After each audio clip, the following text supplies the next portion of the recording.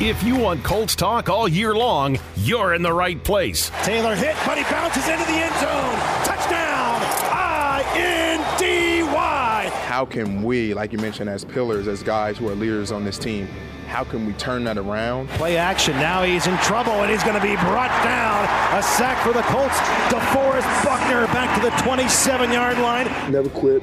I never not fault. I never not compete. And I will always continue to be a great leader, a great competitor. Now he checks it down left side, looking for the end zone for Alec Pierce, and he's got it.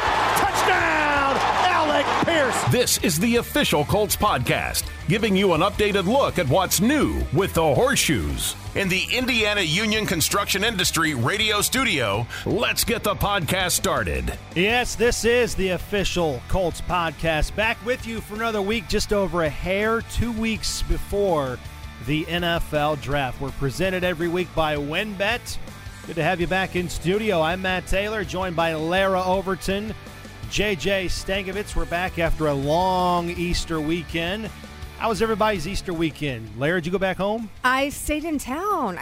Celebrated with my husband's family, and it was just delightful. It was so fantastic. And the funny thing is, when you get a 3-day weekend, because they close the offices for Good Friday, so everyone gets to enjoy a long weekend around here, when you're not used to having a 2-day weekend, a 3-day weekend feels like a vacation, because during the season, we do work every weekend, and then you kind of have some unorthodox periods of the year, and you're, doing things even over the course of the off season. So this 3-day weekend, blew my, I did not know what to do with myself Sunday afternoon once we got back from doing lunch with the family and everything. You didn't hunt for eggs or anything? Like Dan throw a couple out there in the yard, and they can go look for them? Tugboat out there, sniffing around, grabbing some eggs. We just hung out. It was very chill.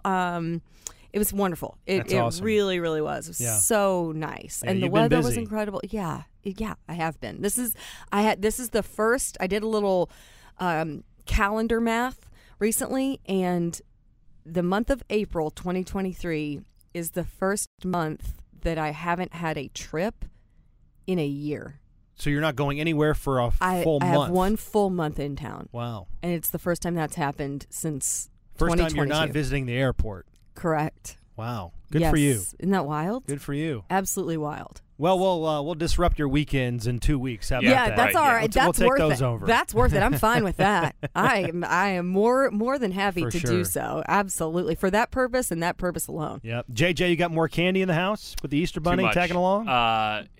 The amount of candy that's in our house, it's ridiculous. Right. Like we got the peanut butter M&M eggs are dangerous, in the words of Jeffrey Gorman. And, even I don't even like the mini Cadbury eggs, but we have them out. And then all of a sudden, you're just kind of I'm kind of hungry. I'll just take a couple of That's these. the problem. That's the problem. So you're talking about the ones that are the hard chocolate, not the goo. See, I like the gooey. Yeah. Cadbury These aren't even middle. the gooey ones. Oh, see, I like those. And but I don't even like the mini Cadbury eggs, except I still eat half a bag of them because they're just out, and we don't have candy outside of Easter and Halloween, basically. So I'm like, I'll just have and then we get to dinner, and I'm like, I'm already kind of full at dinner. Like we hosted Easter for our family, and we cooked this great dinner, and I sat down and I was like, I don't know, I've been snacking on chips and guac and candy all day. Right, I don't know if I actually want this protein beautiful dinner that we put together. You know what? Give me the chips and guac over the candy all day long. Absolutely. If those are sitting out and equal. Yeah, you're portion, a big appetizer. Oh, Yeah, but that's the problem is that they were both sitting out, and I had them both. And I'm not going to not eat it. Yeah, I'm a snackatizer type of person for sure. Yeah, we had 4 Easter egg hunts over the course of 2 days. Wow. We had one with the neighbors. Neighbors have a lot of kids, so we kind of organized a block party Easter egg hunt. We had my mom and dad had an Easter egg hunt. Went to the in-laws for an Easter egg hunt, which was great. And then sort of a pseudo Easter egg hunt. My nephew, his birthday was Saturday. Obviously, we're not going to celebrate that with Easter, so we did an independent party last night for him on Monday night on top of Easter. So I'm worn out. Yeah. That's awesome. I'm worn out. That is so I'm partied fun. out. So, yeah, congratulations to him, 10 years old, and he won the Easter egg hunt, and he won Home Run Derby last night. Hey! Same night. Big time. Mike, that's like a Taylor family trifecta. Indeed. Right there. Yeah, so shout out to Nathan, the big 1-0 decade in for Nathan on this great, beautiful earth. All right, coming up, we're loaded on the podcast. We're going to break down the draft needs for the Colts outside of quarterback. We've been talking all about quarterback for God knows how long here. So we're breaking out the other needs for the Colts on the draft thermometer. We'll also talk about the start of the offseason workout program. That started this week. Guys, we're back in the building on Monday. And finally, we'll break down some upcoming sophomore seasons, look at some key players from last year's draft class and what might be in store for them in year number 2. I heard you gasp over there. What do you got? Just how good is it just to have guys back in the building, just to see them around again? And it seems like that there's such good energy around all of the guys right now because of the amount of time that they had away, the amount of change there's been since they left the building. So it seemed that there was a palpable eagerness for these guys to get back in when they had that first team meeting. It's been so great to just catch guys in the hallway and everything. And so that's just, I don't know, it just brings like this life. Football's back. Yes, it just brings like the life back into it. And I think it's exciting too because, you know, Shane Steichen told the guys yesterday, hey, my door is open. Come in. I want to get to know you guys. Stop in. Find time to come back. Let's chat. Like it is certainly an exciting time, and you can tell that these guys are not just ready to be back, but really ready to put in the work that it is going to take to get this team ready to go into the this portion of the offseason. You're talking about Shane Steichen, his door being open. This is something that Shane Steichen really gets as a first-time head coach, is that every interaction he has with pretty much anyone in this building is going to be the biggest interaction that person has in a single day. But for Shane Steichen, it might not be. But he understands that if you come into my office and you come here with a small problem, maybe it's small to me, but it's not small to you. So now it's big to me. It's as big to me as it is to you. That's something that he really understands, and I think some first-time head coaches don't get. When you've only been a coordinator on one side of the ball, you don't necessarily understand the gravity of those interactions you have with everyone. Shane Steichen gets that. I talked to them a little bit about that down in Arizona at the owners' meetings, and that's a quality in a head coach that is very, very important for how you manage an entire building and set the tone for the entire building. And the tone's already been set. You know, we're 2 days into this thing, and like Lara said, the energy's been good. Players are excited to be back. The coaching staff is excited to have these guys here, and it's an exciting time. Yeah, not to hijack the show, but speaking of Shane Steichen, did you guys hear about his Price is Right story? Yes, yeah. It's so good. I was going to get into this a little bit later, but since we're on the topic of Shane, let's talk about this now, just real quick. For those that don't know, so Shane Steichen, JJ, was it over the owners' meetings or was it last week? No, it was here at Combine. Okay. Yeah. It was at Combine, Okay, yes, very because good. Jason Kelsey was here during Combine. So Shane Steichen was a guest on Jason Kelsey and his podcast, the New Heights podcast, and they talked about their time together in Philly and evaluating players and getting ready for games. Of course, Shane Steichen was the offensive coordinator on that Philly offense with Kelsey as the center. But he also talked about, Shane Steichen also talked about his Price is Right story. I want to play this. This is from the New Heights podcast, getting squirrely a little bit. Shane Steichen, the head coach of the Colts, was actually on The Price is Right as a teenager. Take a listen. I was graduating high school. My buddy said, hey, let's go down to The Price is Right. So I'm sitting down there, and they start the show, and we're all sitting in the back. There's 10 of us, and, first contestant, come on down. And then, I was the second contestant. They said, hey, Shane Steichen. They hit me with the Steichen, come on down. And I was like, heck yeah. Close enough, man. I'm coming down. And so I get on contestants row, and I'm like, I'm going to be the last one to bid because already 3 people went up. There's 4 people on contestants row. And that's a good position to be in. Last to bid is good. So he's going down the list, and people are yelling behind, hey, 400, no, 600, 1 million. I'm like, 1 million? A tennis ball machine. We're going through it, whatever. And he's like, hey, Shane, it's your bid. And I'm looking back, and I'm like, it's his bid. And the guy was like, yeah, it's my turn. He's like, it's your bid. I'm like, no, I'm fourth. So you were supposed to be last, and he called in you third. Yeah, because I was just in that order, because we don't switch spots. So he calls me out, and I'm like, hold on, wait, what did they bid? All thrown off. And so he's like, all right, he bid 400. This guy bid 425. What's your bid? And I'm like, shoot, I'm, 18 years old kid. I'm like, 426. Yeah. And the guy next to me is like, 427.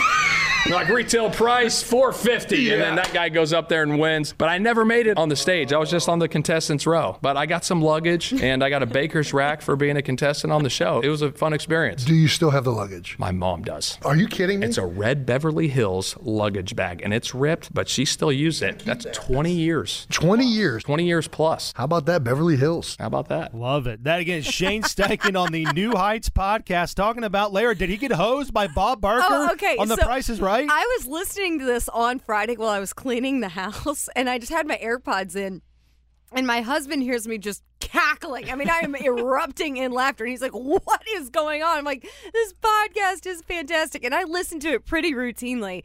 But I just thought this was so great. Yes, he totally, The Price is Wrong, Bob. I've always thought Bob Barker is a bully. Damn it, I hate that Bob Barker. I mean, I've always thought that Bob Barker is a bully. I'm glad that now we have confirmation from somebody that's actually been on the show. Yeah. I mean, yeah, he totally got hosed. Bob Barker. I wonder how many times Bob Barker has done this. Like, how many times did Bob Barker, who hosted The Price is Right for 80 years, yeah, he's or just whatever like, it is, I screwed up. Speed this show along. You're up. With I don't his give a crap. You're skinny up. microphone, right. you know? You know who wouldn't have screwed that up? Wink Martindale. Oh, yeah, you're right. Drew Carey. Or Drew Carey. Well, Drew Carey, absolutely not. He's more of a rules follower on the show. Wink Martindale would not have screwed that up. I guarantee you that. Steve Harvey would have. Well, but it would have been like, you wouldn't have been mad at Steve Harvey for screwing it up. You would have been like, oh, Steve. You just laughed at his grin. I thought that's a mile and a half long. That was so funny. I love this. And I think that the fact that Jason Kelsey had prior knowledge of the story to bring it up on the podcast is an indication of the type of rapport Shane establishes with his players. That's a lunchroom conversation that already happened, right? Yeah, absolutely. Or it's on a plane, you know, at some point, yes, you're sitting in the lunchroom, whatever it is. So I guess it's absolutely hilarious. Also, like Mama Steichen still rolling with the luggage 20 years later. That's swag. Fantastic. Swag stuff we all get. I wonder Price if is Right Shane swag. had anything like clever on his T-shirt though, because typically if you're a contestant on The Price is Right, you know, like you print Family something reunion. on the shirt. Also, I always wanted to be on The Price is Right. Is that the game show you would do the best on? I don't know because I don't. You don't do a lot of shopping in the grocery, do you? No, I grocery shop like 3 times a week. Oh, do you? I do.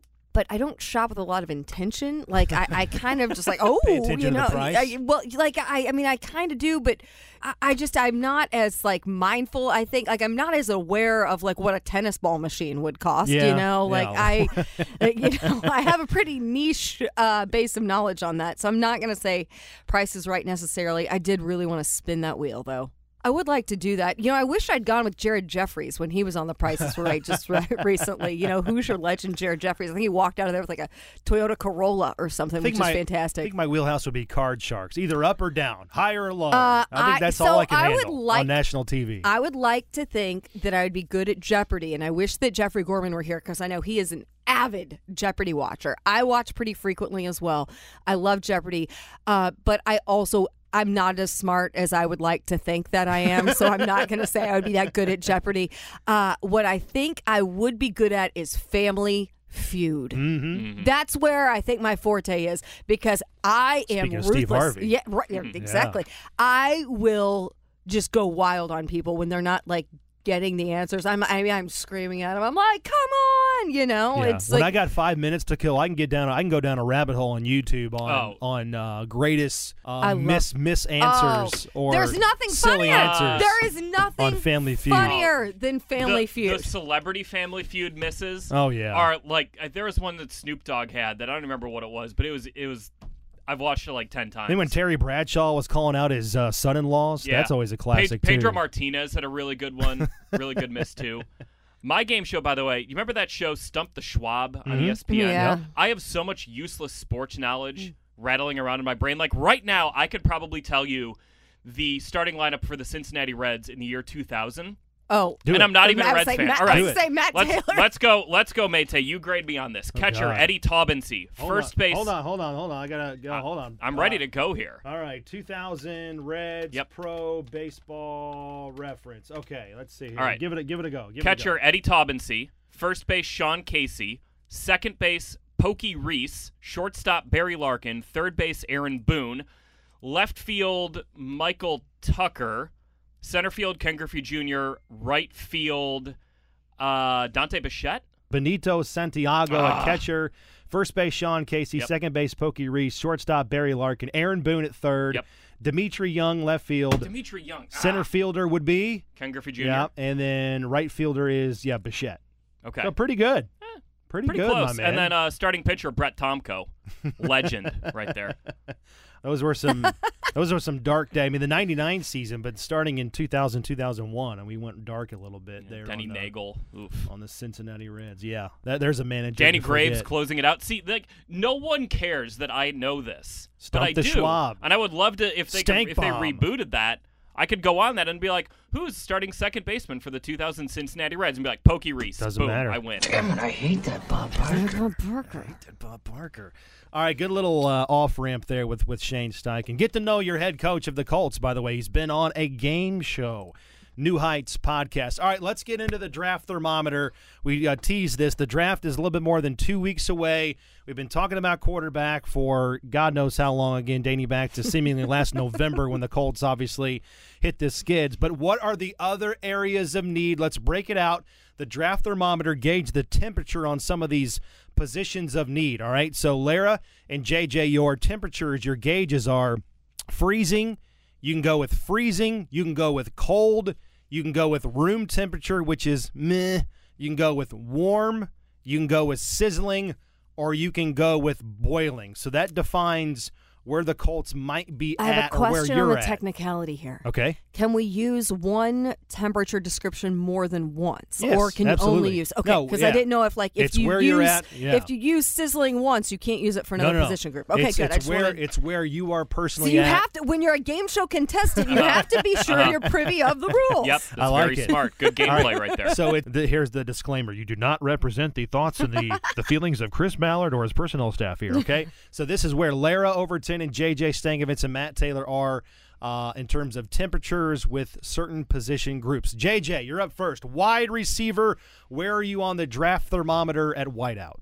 I'm at room temperature, which I think is probably like a hotter take than the actual temperature of this take. Yep. Michael Pittman Jr. and Alec Pierce, I think you have two guys there who you can build your wide receiver room around. If Alec takes the jump in year two that I think we all expect him to, I don't think you need to reach for a wide receiver. Like anything to me above like warm in this, if you're in sizzling or boiling, that's where you might reach to go get a guy to fill a need there. I don't think the Colts need to reach. If the draft comes to them and say at 35, there's a wide receiver who's sticking out on their board, then absolutely go get that guy, or at 79, same thing. But I think you've got two good receivers who have complementary skill sets, and you don't need to go get another guy necessarily in the way that you might with one other position on this group that I think. Okay, room temperature, Lara. Mayte, it's kind of outdoor activity season. Mm-hmm. What's your grill of preference? Like if you're gonna, I do the Blackstone, the griddle. Okay. All right. Yeah. Fire up that Blackstone, buddy. Yes. Yep. Because it is sizzling for me. Yep. Absolutely. Yep. Yes. You want that sear on that steak. I do. I want it good and medium. I want a little filet. Yes. Yes, exactly. I like where you went with that, by the way. Good setup. Thank you. Yeah. So that's me. I'm sizzling. Yes, you're right. Michael Pittman Jr., Alec Pierce have been solid. I do think you need more. I think you need more weapons with the way Shane Steichen is going to want to build this offense. You have a huge loss, in my opinion, with Paris Campbell going to New York, leaving in free agency. That has some room to fill in that. Obviously, you kind of brought in Isaiah McKenzie, hoping that he's that type of guy. Mm-hmm. But I think that you need a day two draft type of talent to reinforce that room and provide just multiple weapons to be utilized and provide some variety and some variation in skill set and provide this offense some options at that position. Lara, I'm with you. Go ahead, JJ. Can I? So I know tight end is on your list, and I want to lump tight end in with wide receiver because I'm going to put tight end. I know I'm breaking the rules, but I think you can put tight end and wide receiver in the same grouping here for me. And room temp, like I think you need to add someone at either of those positions. I like the Colts tight ends. I like the young tight ends, Jelani Woods, Drew Ogletree coming back. But Shane Steichen could go, theoretically, to a 12 personnel heavy offense if he has 2 tight ends that he likes, and then that would drop the need for that third wide receiver a little bit. I'm with you. So if we're kind of bouncing around here, since we already talked about my feelings on, since I kind of went differently. I went hotter on wide receiver. I went cold on tight end because I think you're going to get a lot of development from Jelani Woods, and then you have Drew Ogletree, who has a rookie year. I mean, it was a redshirt year for him, and I think that Kylan Granson is going to thrive in this type of system, and you have Mo. Then you just had the signing of Pharaoh Brown in there as well. So I think that you have a lot of different guys that bring you different assets within that room currently, and I'm excited to see what that group can do together. I'm not as intrigued by needing to add to it. That would be my argument there, because I think that there are a number of guys who are still untapped, who still have very high ceilings, and that you don't know what all you're going to be able to get out of some of the guys who you've already invested in with draft picks like Ogletree, like Jelani Woods, and Kylan Granson. And my point there then is, if I have a lot of confidence in those guys too, and if you want to get them on the field, then you might not be in 3 wide receiver sets as much. So then if you're saying, all right, whoever our third wideout is going to play 45-50% of the snaps, I feel pretty good about Isaiah McKenzie at those numbers, and you don't necessarily need to go get that top of the day 2 playmaker at wide receiver. But it could work out where if that guy's available, you can say, we'll absolutely be an 11 personnel heavy offense, because that's the way that another weapon. Right, exactly. But I think it can work out where if you add someone at either of those positions, your offense is going to be okay. And you talk to all these different draft pundits, draft insiders, draft analysts. The tight end draft class is very deep, so the Colts can get some good value there. Heck, maybe on day 3, rounds 5, 6, or 7, take a flyer on a guy when you're drafting based on traits and upside and things like that. You want my prediction on that? Yep. I think you get an undrafted rookie tight end. I think you sign someone as an undrafted rookie at that position. Based on how it's shaking out. Save the receipts. We'll go back to it. You do have some investment there, obviously. You've got a 4th-round pick in Granson, a 3rd-round pick in Jelani Woods, and these are all guys that you're invested in and can take the next step, if you will. But, I guess I agree with both of you guys. I mean, whether it's a tight end or a receiver, the Colts just need, I've been saying it all off season, more top-end talent in their passing game. The Colts only have 5 100-yard receiving games by a player on offense in the last 2 seasons. 4 by Pittman, 1 by Jonathan Taylor in 2021. And Colts receivers last season averaged only 9.7 yards per catch. That was the lowest in club history. So need more explosiveness in the passing game, whether that comes from a receiver or a tight end. Devil's advocate was that really the receiver's fault? They bore some responsibility, but the entire offense was broken. That was the argument. Scheme should help, quarterback should help, and then the offensive line rebounding obviously is going to play a role in that as well. Yeah, I think Shane Steichen's offense should fix a lot of that, and hopefully the offensive line under Tony Sperano Jr. takes the next step and is able to simplify some things and just cut down on the free blitzers and do a better job of picking up stunts and games and twists at the line of scrimmage, which they had so much trouble in really from the start of last season. That's a good segue. Let's talk about offensive line. Where are you guys at room temperature-wise, or I guess draft thermometer-wise on the offensive line? JJ, I'll start with you on that one. I think I'm at room temperature again, and I hate to keep doing room temp, but I think, like you mentioned, Mayte, if you can just cut down on the protection issues, which is what the issue was the first 8-9 weeks of last season, where, like you mentioned, there are guys coming free up the middle. It didn't matter where they're coming from. That you had so many free runners who were unexpected free runners. You cut down on those with good coaching, and this offensive line can still block. Braden Smith can still block. Quentin Nelson can still block. Ryan Kelly can still block. I like Bernard Ryman. I think he is upside to be a solid NFL left tackle at worst. And maybe you need to add some competition at right guard. Have Will Fries battle it out with someone, but I'm not necessarily on you need to draft an offensive lineman on day 2 type of train. Again, if the right guy is there, go ahead and take him, but I don't think you need to reach to go get an offensive lineman to fill a need on day 2 necessarily. So JJ's right at like 70 degrees. Whether it's like a warm 60-degree day outside, and JJ doesn't even have his windows are open. Windows are open. We are just lounging you don't on the have couch. It's great. Nice little breeze going through. The AC nor the heat is on. It's just a beautiful Correct. day outside. All right. Saving some money. I like it. Larry, where are you at? What's the worst temperature to drink a beer, Mate? That would be room temperature. I was going to say warm. Warm, yeah. Would be the worst. That's where I am on this. Okay. Boiled beer sounds kind of bad. Hey, it's almost. Is that like boiled beef? Yes, it is. It's almost track season, right? Out at the Speedway. That's exactly right. Room temperature, I can have a beer at room temperature, especially if you go to Europe. They're room temp over there. But a warm beer, no. That's disqualification on that beverage. That is where I am on this offensive line, primarily because you just need depth. You know, you look at your starters and you look at what Tony Sperano can do with the group that he is inheriting. I do still think you need to reinforce that group, because if you have injuries at any of those starting positions, things are very thin. And I do still look at guys like Will Fries and Bernard Ryman have a lot to prove this season. You want competition going into training camp. You want to give yourself options, and you really want to reinforce and have some guys that you can rotate through in various situations if you get into situations that we've seen the last few years where this offensive line has played pretty banged up for the majority of the last 2 years at minimum. So, you know, that's something that's it for me. That's right there. where I am. That's the point. That's a great point. That's why I have this a little bit hotter. I've got it at the sizzle level, because as things currently stand right now, and now this is going to change because it has to change, but as of right now, the Colts' 6 backups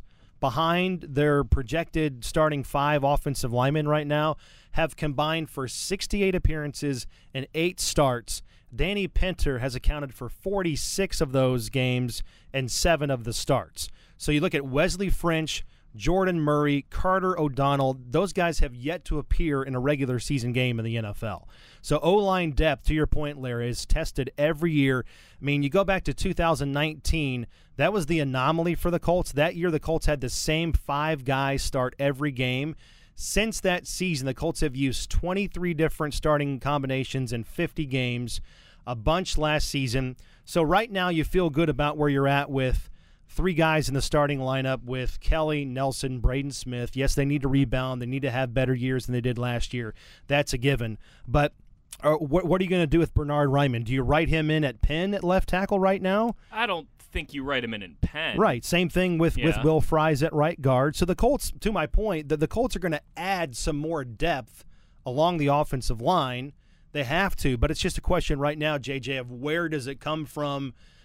So to me, that's a big priority is pushing some of these guys and solidifying some of these holes you have position-wise at left tackle and right guard going into training camp. Yeah, I would agree with that just because – but I also think – I don't know if you address that in the draft necessarily. Mm-hmm. The veteran free agent market does kind of pick up a little bit after the draft. We saw the Colts sign Eric Fisher 2 years ago after the draft. You could still get a veteran reserve type of guy who could maybe come in and compete with Bernard Ryman or compete with Will Fries that route. So I think that's also why I'm a little bit lower. But I agree with you guys. Depth on that line is a necessity, and maybe bringing in competition for 1 or 2 guys is important too. All right, we talked about tight end. Lara, start with you first on cornerback. Where are you on the draft thermometer on corner in the secondary? Man, Mate, I'm kind of thinking back to my childhood, and if it was I like love this, by the way. it was a big like Friday night, and the Overtons are headed out, we like to go to a buffet from time to time. Yeah. A real good salad bar. You're going to type of situation. Ponderosa? The Sizzler. That's it. The We're going Sizzler. To Good they White had... Man Can't Jump reference. We're going to Sizzler. Nicely done. Thank you. That is where Sizzle, I am baby. on cornerback, because when you're looking at the depth in that position, again, looking at depth, thinking about the loss of Stephon Gilmore and how significant he was for you last season, Kenny Moore is in a prove-it type of year going into 2023. You have Isaiah Rodgers, who was playing inconsistently, not because his play was inconsistent, but in terms of when and where he was starting and how much he was utilized. It was kind of an up and down type of situation with how much he was getting into games. Then Dallas Flowers showed some bright spots, but you're still talking about a guy who's coming off of a rookie year. I think that area for me might have more questions than any other position group going into this offseason period. So I think to me that's right up there. Wide receiver and corner, both sizzling type of situations for me right now. Here's why cornerback for me is, okay, I'm going to do what Lara did. So yesterday we were having a discussion. We had a little podcast meeting, and before it we were chatting, and Bill Brooks was talking about what he made for Easter dinner, and he said he had lobster. And I was talking about, one time my mother-in-law bought some lobster at, like, Fresh Market, and it was on super sale, and I grilled it. And I was like, that wasn't really the best way to grill lobster. And Bill goes, no, there's one way to make lobster. Bill's a New England area native, and he said, you got to boil it. Yeah! Drop him in. There we go. Here's why cornerback is boiling. And this, by the way, would be boiling even if Stephon Gilmore was still on the roster. Oh, okay. The Colts the Colts have two impending free agents after this season at cornerback, Kenny Moore II and Isaiah Rodgers Sr. That will leave them, and Stephon Gilmore would have been an impending free agent also had he still been on the roster. Right. That's your starting lineup. That leaves your most experienced cornerback on the roster right now in 2024 is Dallas Flowers, I think. Yeah. If I'm correct. Yeah. So you need to address cornerback in some way, shape, or form, hopefully in the NFL draft, with young talent. And ideally, you would re-sign Isaiah Rodgers Sr. and Kenny Moore II and keep them here long-term if they earn those contracts. But you have to, you got to have some young talent in the pipeline there. The one thing I will say on this is you can find functional cornerback talent across the NFL draft. You can really only find elite cornerback talent in like the top 10. Mm-hmm. That's usually where you see, your Sauce Gardners, your Patrick Surtains come from. Well, he hasn't worked out the way But that's where he was drafted. Right, that's where he was drafted. Yeah.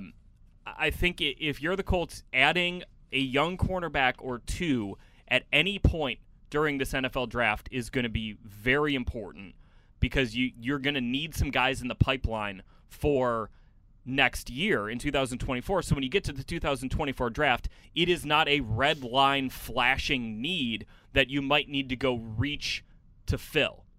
That's why I think you got to go get these guys, not necessarily for 2023, but for 2024 and beyond.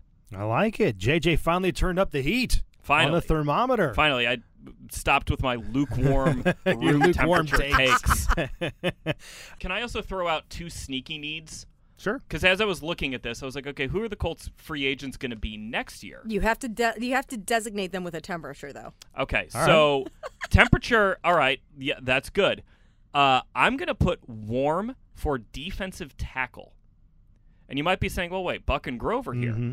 Grover Stewart is going to be a free agent after this year. And DeForest Buckner, his contract is coming up at some point here soon. The Colts ideally can keep both of them and keep them here long term.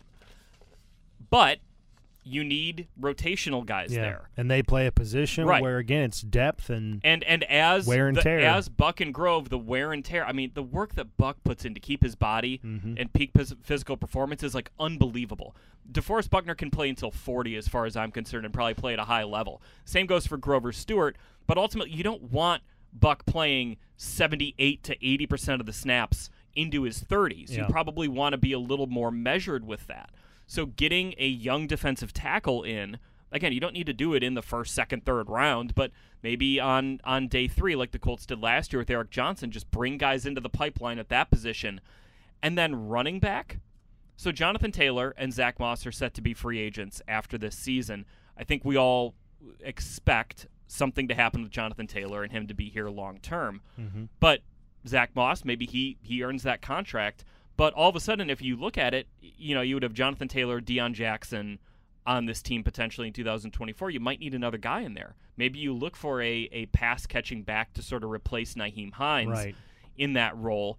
That wouldn't surprise me if the Colts looked at it. Again, you're looking at it with who is going to be a free agent after this year, who may we not be able to keep on this roster, and say maybe we do need to go get a day 3 running back to kind of fill that role. Again, thinking forward, because I think a lot of mistakes teams make in the draft are thinking that the only needs are your needs right now. Next season. Right. You can look at the draft as your needs today are not going to be your needs tomorrow, but we can also address our needs tomorrow through the draft. Right. Good stuff. A good look at the draft on some of the needs for the Colts outside of the quarterback position. Speaking of the draft, the Colts are hosting their official draft party. It's presented by Bud Light at Buffalo Wild Wings locations all around town. Locations in Indianapolis, Greenwood, Plainfield, and Westfield. The parties are free. They're open to fans of all ages. Activities will include appearances by Colts legends Gary Brackett, Marlon Jackson, Jack Doyle, and others. And also Colts cheerleaders. You're going to have giveaways and other fan-friendly and family-friendly opportunities. For all the details on where those players are going to be, head to Colts.com/draft. And the wings are always sizzling there. And they are sizzling, and they are drenched in your sauce of choice. I got to tell you, I have a sizzling need for some wings right now. I do too. I'm with you. It's been a while since I've been to Buffalo Wild Wings. That sounds good on draft night. Take it in and hang out with Colts fans and see what they do at number 4, then come back the next night and see what they do in rounds 2, rounds 3. And they got, what, JJ, 3 picks in rounds 5? Yeah, 3 round 5 picks. Yeah. Got one from Buffalo for Nyheim Hines, got another from Dallas for Stephon Gilmore, and then the Colts native pick. There you go.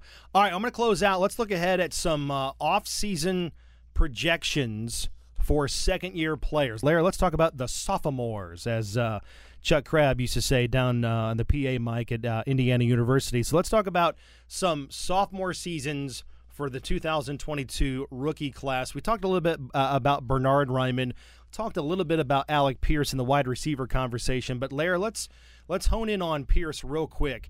Is he ready? The question I have for him is he ready to now be the Colts' biggest threat downfield in the vertical passing game? And how badly do the Colts need someone, multiple people, to emerge in the vertical threat game in 2023 under Shane Steichen? You badly need multiple factors in that vertical passing game in big downfield type of threats. And I do think that you look to Alec Pierce to be the most immediate in terms of utilization from that aspect based on what he gave you in situations last year.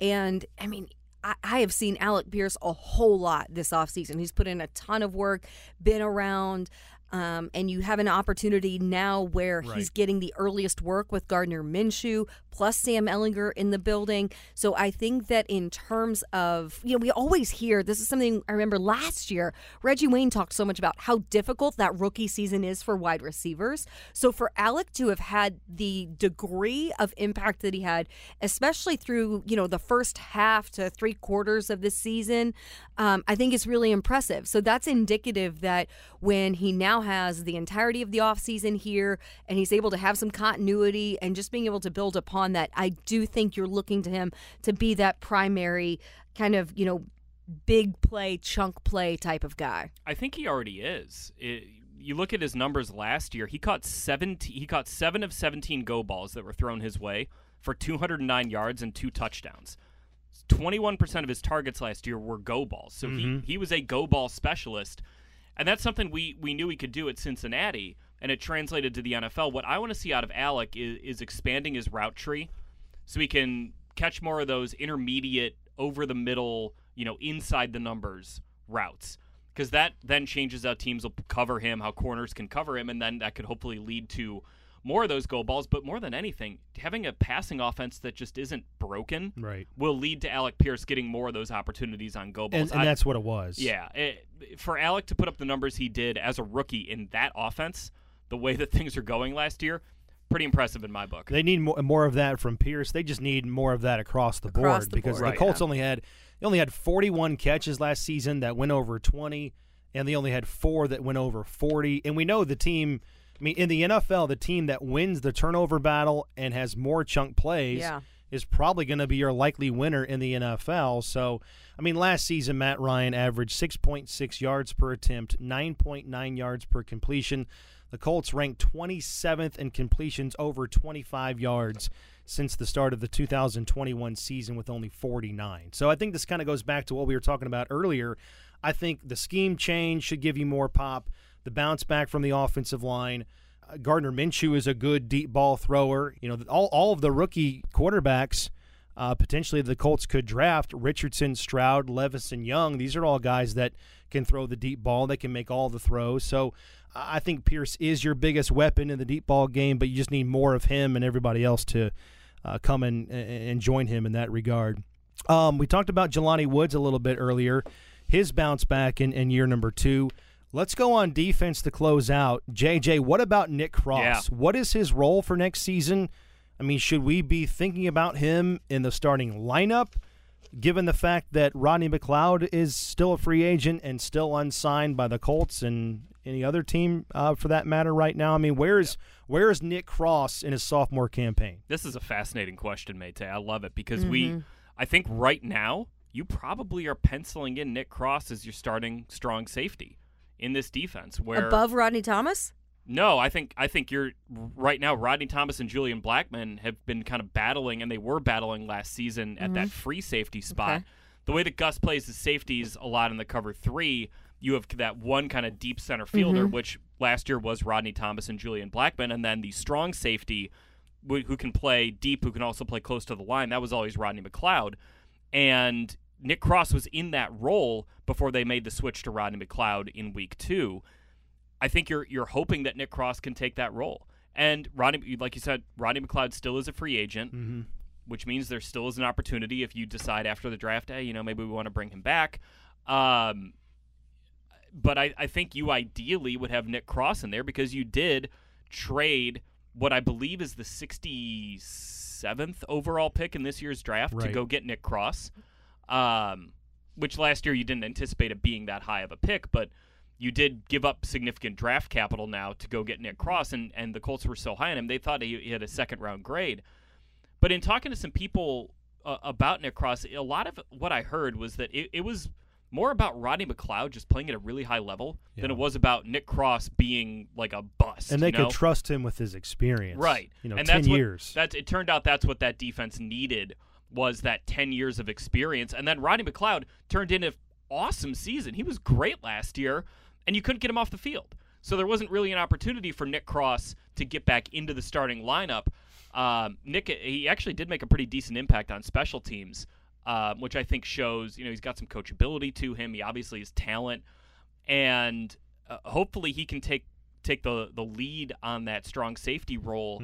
And then, you can have Rodney Thomas and Julian Blackmon battling there. But Rodney Thomas also probably could drop down to that strong safety. Yep. Nick Cross, though, he's the perfect body for it. At 6'0", 212. He can be that kind of thumper who also can play, rangy on the back end. Rodney Thomas played so many different positions in college. That was linebacker, corner, safety. He was everywhere. So I think that there are multiple ways that you can play him in this defense because of not only his skill set but also just his knowledge and the physicality. But I am incredibly intrigued by Nick Cross and what he can do developing in that Ron Miles system, working with that group.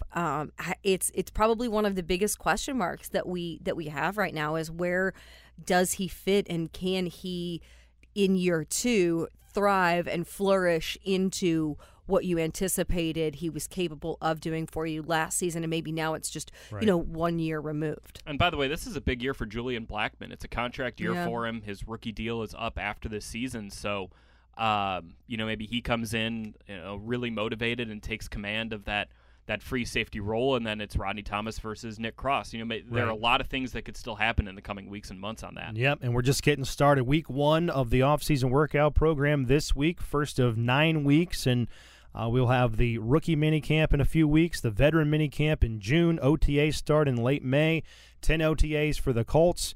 We'll hear from Shane Steichen coming up tomorrow, Wednesday, as we put this out on Tuesday. We had the draft thermometer. We talked about the offseason workout program. We shared some stories on Shane Steichen. We talked about Lara's Jeopardy prominence and how she would just dominate things. No, I wish. And some sophomore seasons as well. Closing out, JJ, you got a random thought of the week as we end this podcast on a Tuesday. So Reggie Wayne tweeted out last night a photo of the new wall in the wide receiver room. And I want to give a shout-out to our colleague Chris Albright, who mocked these up for the player position meeting rooms and for the meeting rooms around the facility.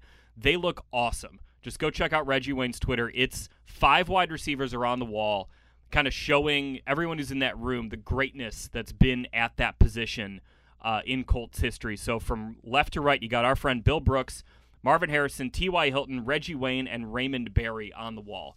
So, Mate, if you're doing this for radio play-by-play voices or just play-by-play voices in general, Lara, you're doing this for, TV reporters, on-camera presenters, sideline reporters, whatever you want. You have so many job titles.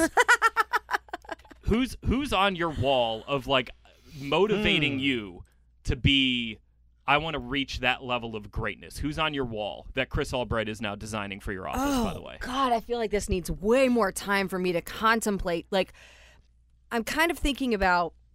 I'm going to write them down. I'm going on, like, great story. We might have to go back and forth because I might list a few and then you might have to jump in so I can get a few more.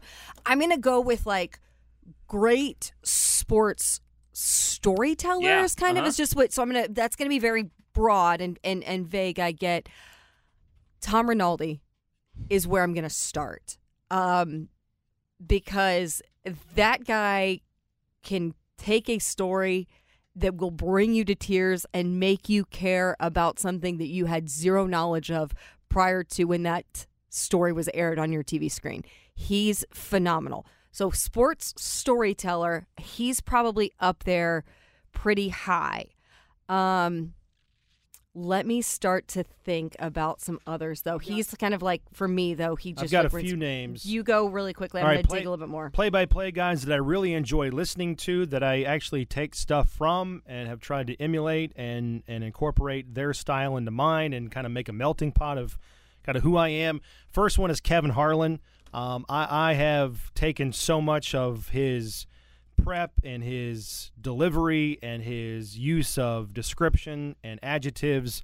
And then other guys that I just enjoy listening to on television are Vern Lundquist over the years, Brad Nessler, who's now on SEC on CBS doing football and basketball, Marty Brenneman from the Reds. Have really enjoyed his style, pretty laid back and then also pretty brash and just a lot of truth-telling, obviously, with Marty, which gets him into trouble or has gotten him in trouble at times. Don Fisher, obviously, and then Kevin Kugler does a really good job on both television and radio on a national scene. So those are my guys. Those are my players or my guys that would be on my wall. I'm going to jump in with Chris Connolly, formerly of ESPN, now on ABC. Jen Latta. I used to work with Jen. She's great. Who's just fantastic. She's so good. Also, I'm going to throw in there, I just recently read an article, so he's top of mind because of the Masters. I also worked with him when I interned at ESPN. I'm going to put Scott Van Pelt up there. He's more of like an anchor host, but just in terms of connecting with an audience, he is phenomenal. And then I got one more, right? Or how many? Are we going 5 or... You can go as many as you want. God, I mean, I feel like I need like a week to compile like a lot of these. Just good stuff. This is really, really good stuff. JJ, who's your number one writer? I'm going to throw the other person I'm going to throw into this. He's more of a writer, not so much of an on-air person, but Seth Wickersham. Yeah. So Seth Wickersham was actually on my wall. Yeah. Because I'm thinking about the storytellers in a written medium and Seth Wickersham's ability to take very challenging subjects to write about and report on and write about them and report. It's incredible. So he'd be on my wall. Dan Pompei, the Hall of Fame sports writer from Chicago, who was a beat writer on the Bears beat forever, and now the stories he writes and the way he conducts interviews is just it's top of the line. It's something I always try to emulate. I would put my friend, the late John Moon Mullen, who I worked with in Chicago, on it just for the way that he treated people. It's always an inspiration to me. And then a guy who we know, who we've had on this podcast, Ty Dunn. The way that he's able to connect with people that he talks to, and then the way that he writes about them for his site, Go Long TD, which I'm a very happy subscriber to, is really, really phenomenal, really excellent. It's something you always try to, like he wrote a story recently on Zaire Franklin. And I just remember I was messaging with Z about it, and he was just like, yeah, I'm really glad Ty got to tell that story. And I was like, I am too, because the way that Tyler, got Zaire to open up and then told the story. Well, it's really, really impressive. So yeah, that's probably my wall. And then I'd throw one PA guy on there, since that is part of my job now. Gene Honda, who has been a PA announcer in Chicago ever since I can remember, for the White Sox and for the Blackhawks. But you hear him; he does the Final Four every year.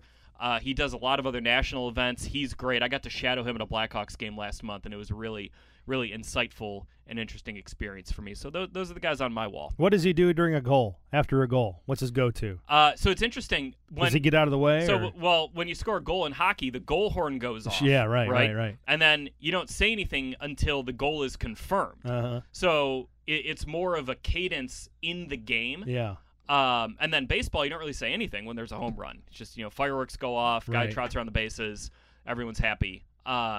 Football is interesting in that, you still got to say something. Got to say, you say a lot in football PA, I've learned. Right. But it's fun. I love doing it, and getting to hear Gene on the PA call, just picking up little things about how he does it. It's great. All right, we got serious there on JJ's random thought of the week, which is not a bad thing. So closing out, talking about some idols and top storytellers to close out the show.